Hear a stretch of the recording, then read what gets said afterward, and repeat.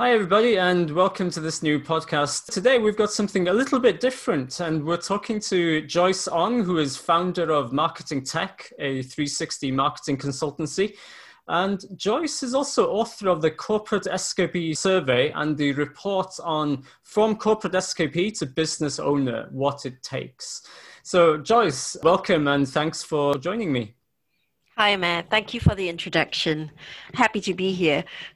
Great, thanks a lot. It's really good. I'm absolutely fascinated by this survey, mainly, in the time that we're living in now, with people either leaving their jobs or contemplating leaving their jobs and starting something different and maybe aspirational in their life. I think your study on corporate escapees and becoming business owners is really interesting.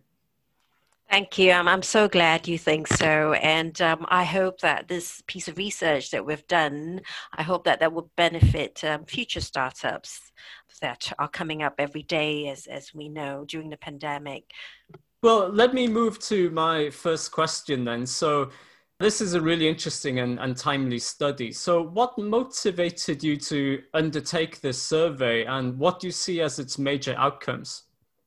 When I made the switch, so telling you a little bit about, share with you a little bit about my backstory and why I started this research project. So when I made a switch from the corporate life, working in a bank, to starting my own business, I had no idea what it would be like.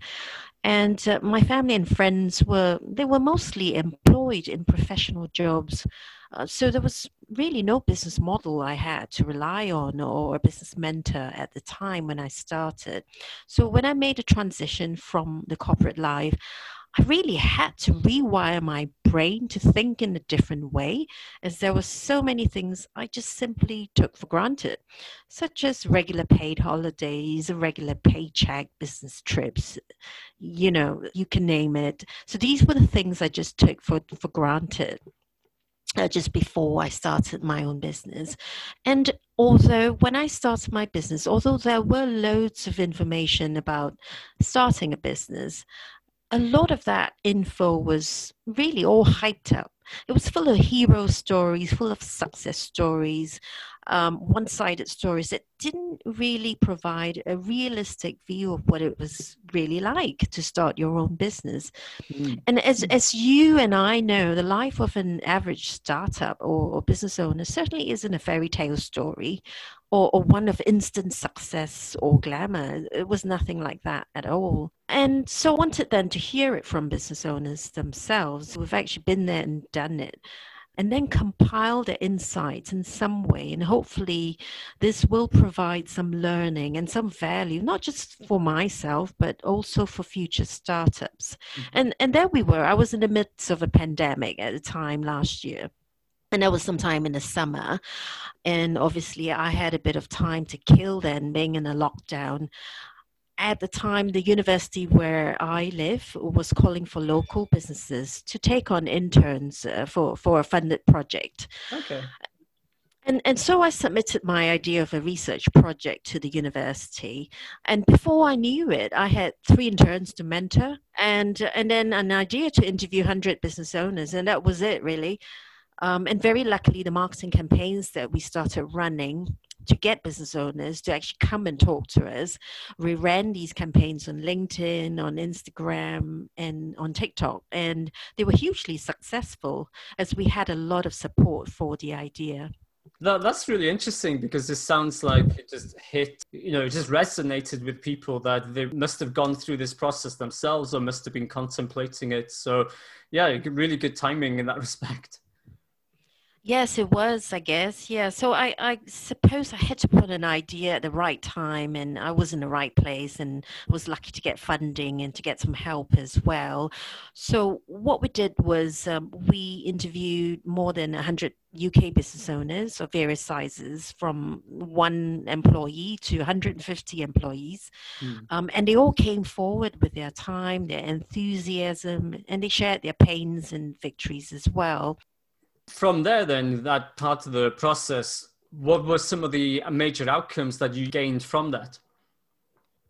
was great for me to hear the stories, to learn from them, and also to validate some of my own thinking about how important it is to have the right mindset about starting out and running my own business, and how important it is to be self-aware of our own weaknesses, our own strengths, and to lead in our own way, if that makes sense. Yeah, absolutely. I think I really like that concept of, what does it mean to have a mindset for starting up? Because we have often researched it in terms of an entrepreneurial mindset and being risk-taking and being proactive and being innovative. But what you were saying about being self-aware of your strengths and limitations and what does that mean for you in starting up? That's a very different type of mindset, I think, to what we've commonly studied in the past. Yeah, I would think so. I mean, I didn't graduate from a degree in entrepreneurship, but I think a lot of it can be learned from actually doing it yourself, to actually starting it yourself, rather than rely on what the books tell you, which gives you a good start, but I think it's nothing compared to actually putting it into practice. That's my thinking anyway. So going back to some of the research and the outcomes that you've asked me about, some of the research we've done, in fact, told me that business owners view investing in themselves and taking advice from others as one of the most important lessons learned from running a business. And and their main advice to startups who are thinking of escaping the 9 to 5 and becoming a business owner is to, well, first of all, invest in yourselves and to take advice so you can cultivate the right mindset. And the second thing was to plan and research the business that you want to start so that this will help you to make better business decisions. And thirdly, sales, marketing, and pitching came up as the skill sets that the business owner and his or her team, if the business owner himself does not have these skills, then at least a team should have these skills, or one or all of these skills. And these are all crucial in actually helping the business through the challenges that they will face. Yeah, no, I think that's so crucial. It's one of those things that often gets overlooked. It reminds me of a piece of work I did a couple of years ago where we were looking at how important investing in marketing is, and we were looking at large businesses in our study. But what we did find is that if you invest in marketing, you gain in shareholder value. And I think that lesson carries all the way through down to entrepreneurs, especially because they often don't do enough to invest in marketing, because raising not just awareness of their business and their products, but also awareness of themselves. And in one of my previous podcasts, I was talking to Karen Lee Thompson about she started the business in the COVID pandemic, and how important it was to have your marketing campaign ready, have your social media campaign ready, have 6 months worth of social media content, for example, were all crucial parts in that business startup. And having, investing in those skills was definitely very important. Absolutely. I think marketing is a bit of an underrated skill especially in large corporations as well, I would say, in that it is medium to long-term strategy. It doesn't bear fruit straight away, and small businesses quite often don't view it as a necessity until it's a bit too late. Yes. I would say they would view sales as a bit more important for obvious reasons. They need the cash flow, but marketing is a nice to have, which until they need it, they don't think it's something they need to invest in. And I see this during the pandemic as well, that people have come forward in my conversations with them, and they've said, Joyce, I've been running this business for 20 years. Word of mouth, my business has grown through word of mouth. I've never had to do much marketing. It's just networking and word of mouth. That's all. I had to do to grow the business. And now all of a sudden I realize my leads have stopped coming in, sales have dried out. And I realized I should have done my marketing 6 months ago. Yeah. Yeah, yeah, yeah. That rings a That's bell, doesn't it? it's almost a little sad example, really, because it shows that it's not something that you can turn on and off like a tap, because there's a bit of a lead time into this, into what you need to do to develop an effective marketing campaign and generate those leads that will help the business to grow and recover, especially when, in the case that you gave, it's quite clear that because of pandemic circumstances, some of your sales leads or historical sales may dry up or were still wither. So it's definitely now more than ever a very timely and important thing to consider for entrepreneurial firms. Definitely. And I'll have to say that it's still not too late. I mean, for those firms and small businesses who still want to carry on in this pandemic, who still see the light at the end of the tunnel, to start marketing, to start planning their marketing activities now rather than, sit and wait for when things start getting busy again. And then they'll start putting it on the back burner, sadly. This is what will happen if people wait. So I think the planning needs to start now, really. And this is the best time as ever to start now. Absolutely. And the other thing to go along with that is, by doing that now, you're capitalizing on some of the opportunities that are available, because there are always opportunities, even in challenging and threatening times like this, because people want to buy things, but they may want a different price, a different quality, or a different kind of service, or being dissatisfied by their current providers. So there are always opportunities to there, and leveraging the entrepreneurial mindset, investing in yourself, investing in marketing skills allows you to communicate your business to those opportunities. I think with this in mind, maybe I can move to my second question then, which is, making that leap from a corporate job or a 9-to-5 job, or being an employee, to becoming your own boss can be really rewarding, but obviously it's not without risk. So what would you see as some of the motives for making this leap among your respondents and your interviewees? And what pitfalls or challenges did you find that they soon encountered? As for challenges, where do I start, Matt? Where do I even start? Well, it's safe to say, in a nutshell, that the entrepreneur journey can be a roller coaster ride. And that's absolutely true. And we should all be prepared for it if that's what we're planning to do to start the business. As for your mention about motives, what motivates them? What motivated them to start? Well, I'm going back to our interviews with the 100 or so business owners. And looking at the interviews that we've had, it tells me that there really is no stereotypical profile of a corporate escapee turned business owner. They really come in all shapes and sizes. So it's easy for people to assume that, as corporate escapees, including myself, started businesses because, we've been made redundant, or they've been made redundant, or been fired from jobs. Of course, that happens, but that's really just one motive for starting.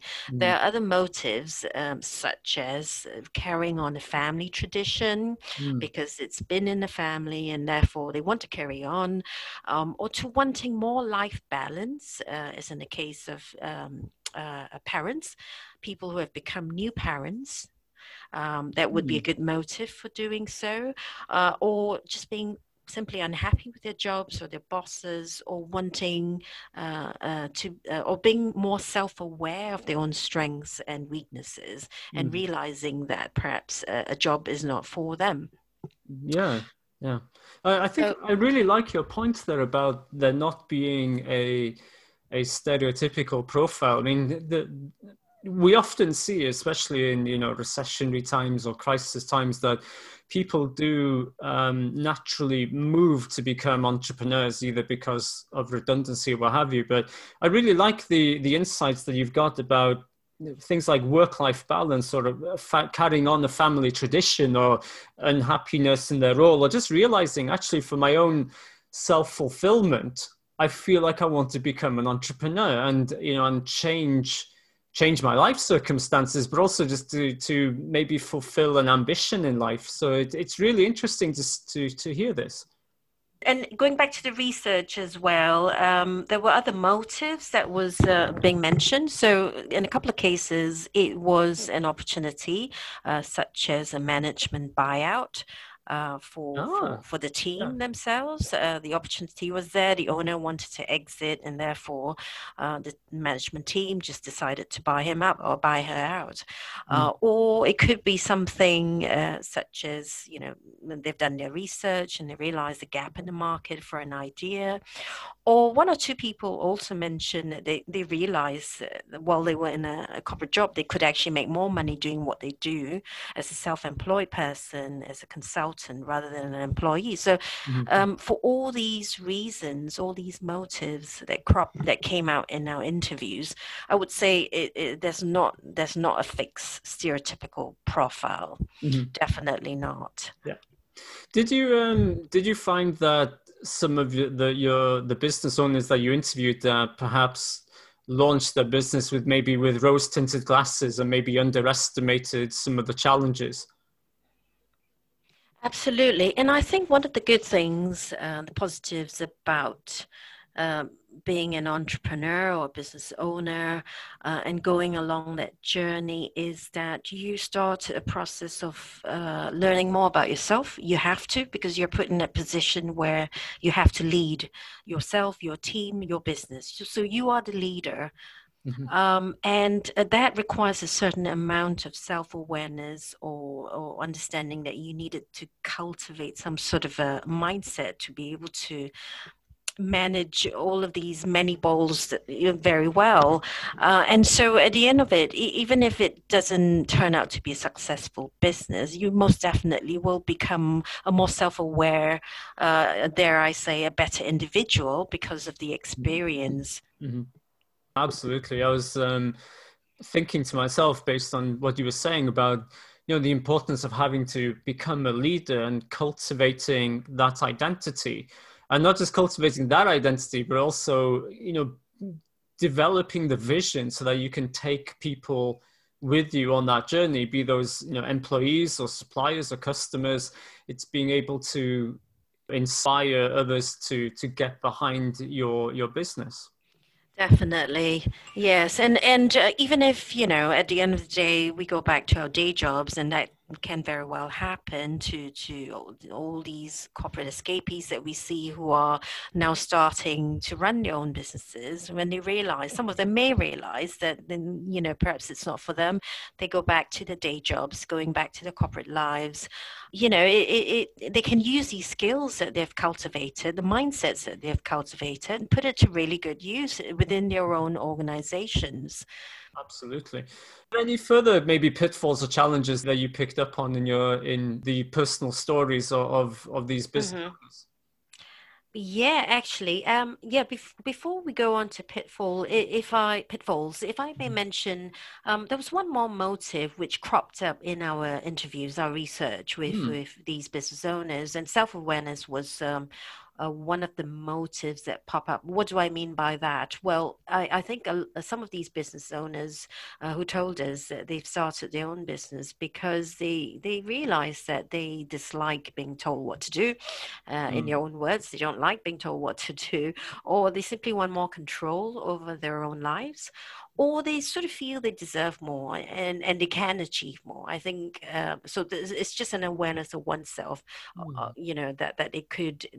that they're not really cut out for that sort of life.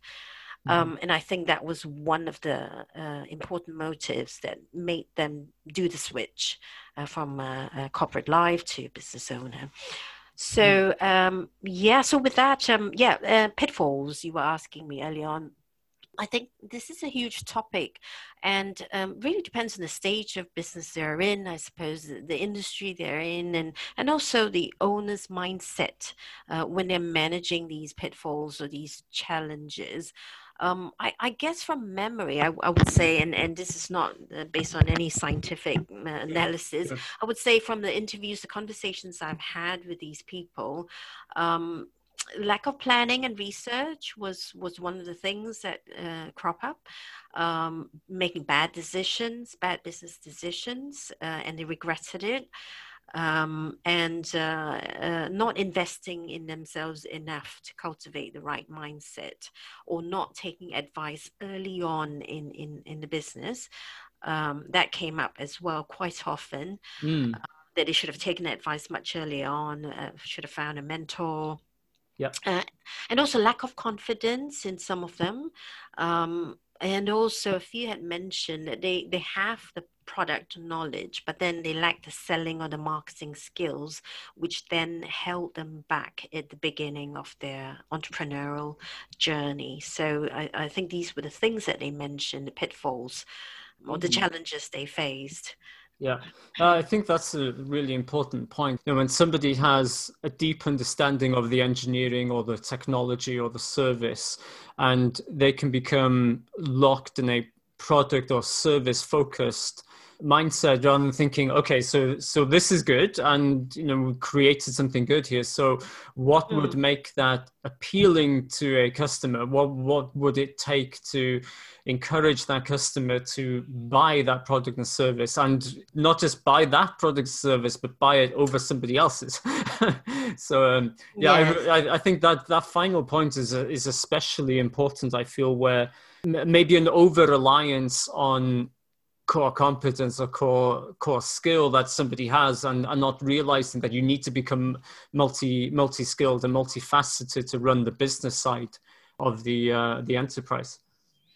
Yeah, absolutely. And I think that's really quite key because for me personally, coming from the corporate environment and realizing that I was just a cog in a wheel and just doing my bit every day, being specialized in my one little bit and not really understanding or communicating enough with other departments. That's often a failure in communication between, say, the product team and the sales team and the marketing team, Mm. not really communicating enough, to coming from the environment to then running my own business was a real eye opener, because then I realized that I have to connect the dots, so to speak, as Steve Mm. Jobs would say. You have to really connect the dots. It's not good enough to be a brilliant software developer. It's not good enough to be a brilliant HR consultant managing people, but you really need to connect the dots. And that skill, I realized that skill was really, really important when you run your own startup.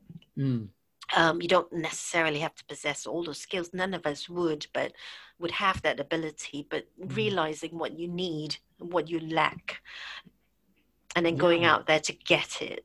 And that comes back to what you were saying before about self-awareness, and also coming back to cultivating the mindset. And I guess before you can cultivate the mindset, you've got to know what you need. And I think that point about you're no longer a specialized corporate cog in a wheel. You're the axis that has to connect all of the different cogs of the business together and coordinate all of that. So, and oftentimes you're playing the role of several cogs as well. So I That's think, right. yeah, I think that is a really important sort of light bulb moment, I think, for anybody considering this jump and this transition.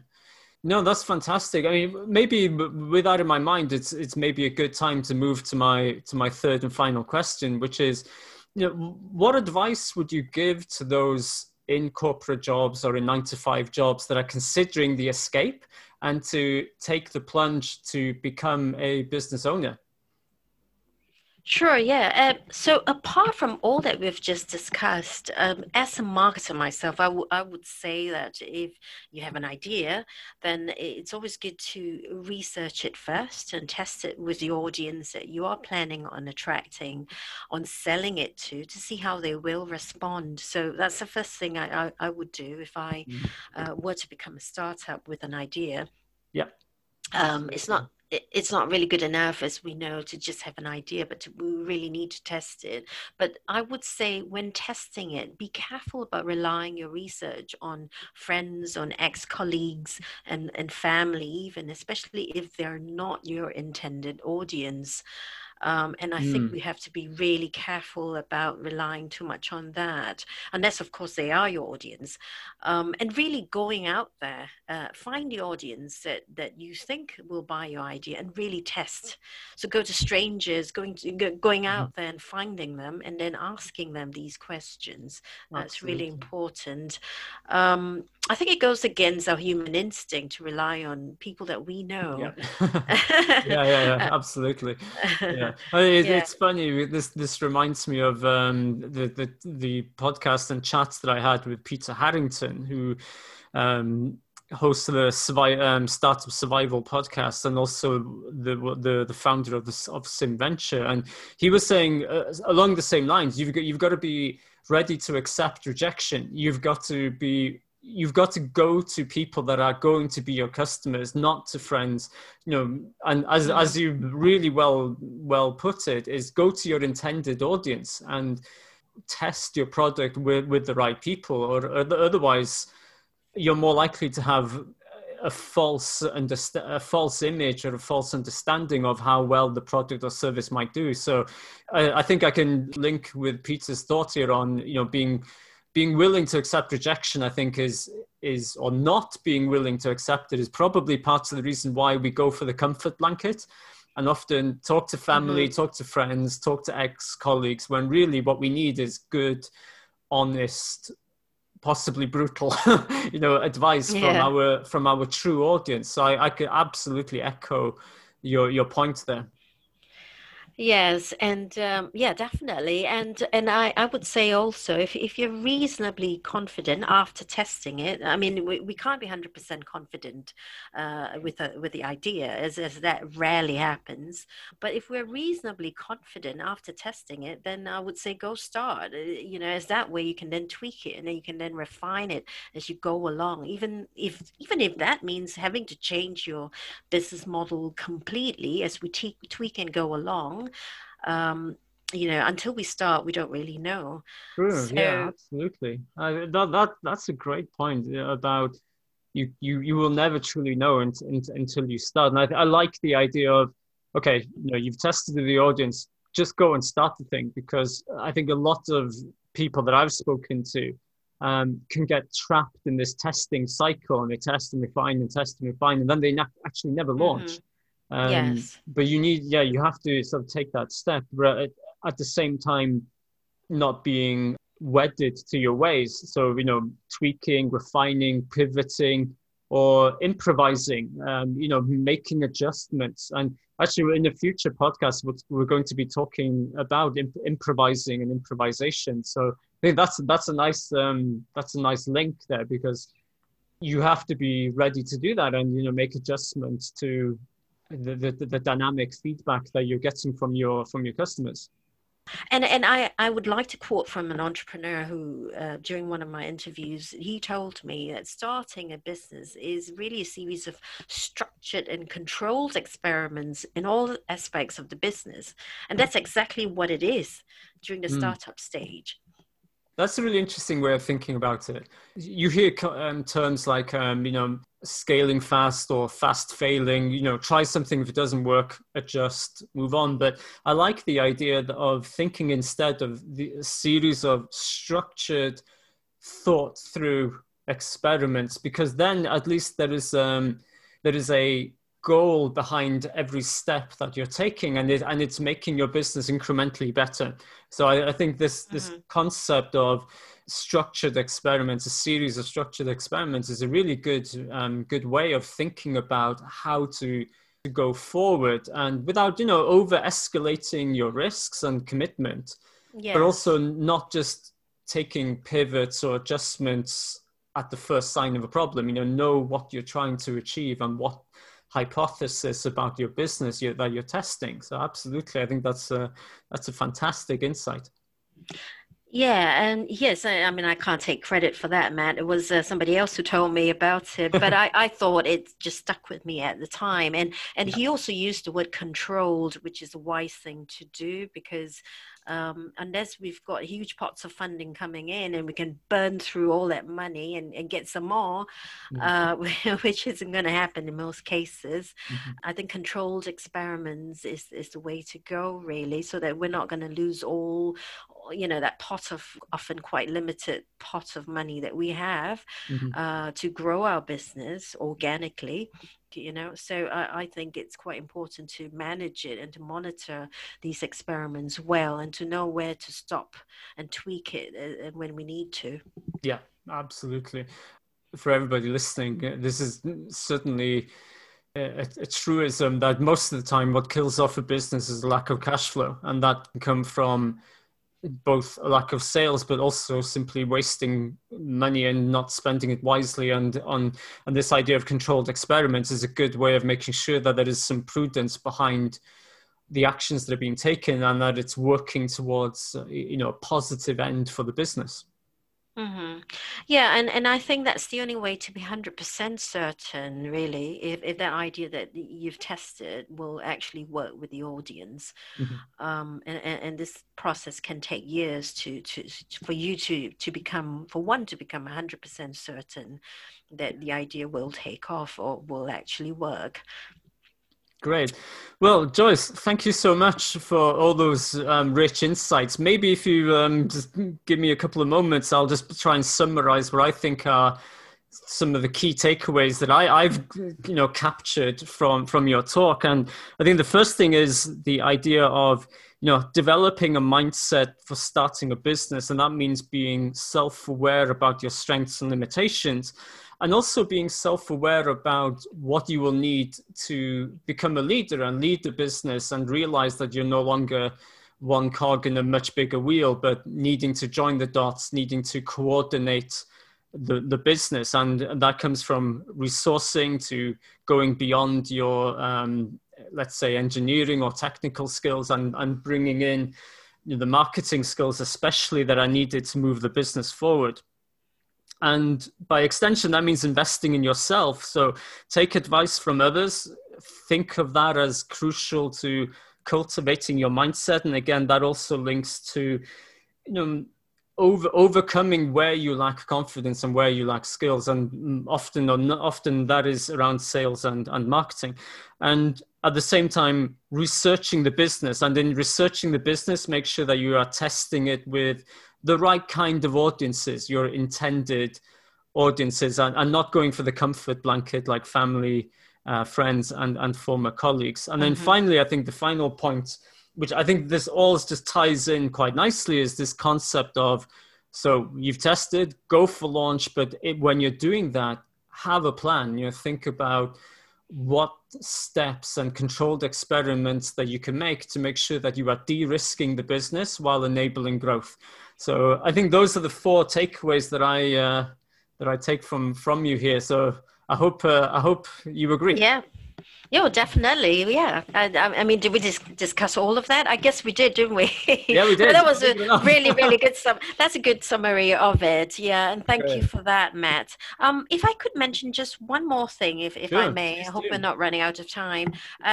Is I feel that's also quite important, and personally for me as well. And I think for the startups out there that are planning to run with the idea, I think it's important to get rid of that ego if you're coming from a corporate environment. And that's the one thing that stopped me or hindered me.